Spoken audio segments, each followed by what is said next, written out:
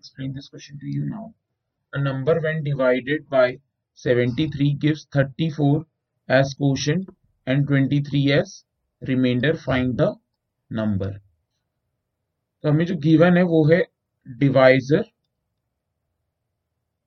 73, quotient भी हमको given है 34 एंड रिमाइंडर भी हमको गिवन है 23.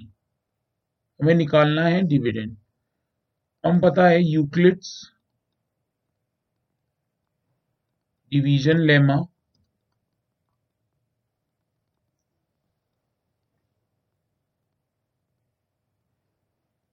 Euclid division lemma A is equal to BQ plus R.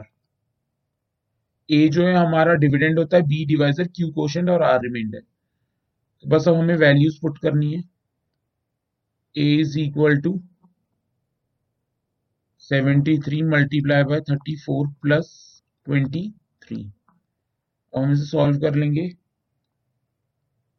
2482 plus 23 which is equal to 2505.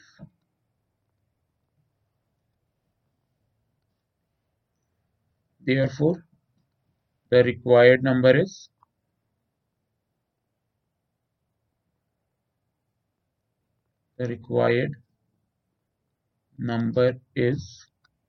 2505. That's it. I hope you all have understood the question.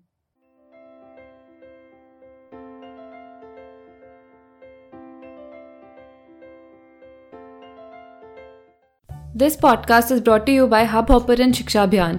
अगर आपको ये podcast पसंद आया तो प्लीज़ लाइक, शेयर और सब्सक्राइब करें और वीडियो क्लासेस के लिए शिक्षा अभियान के YouTube चैनल पर जाएं.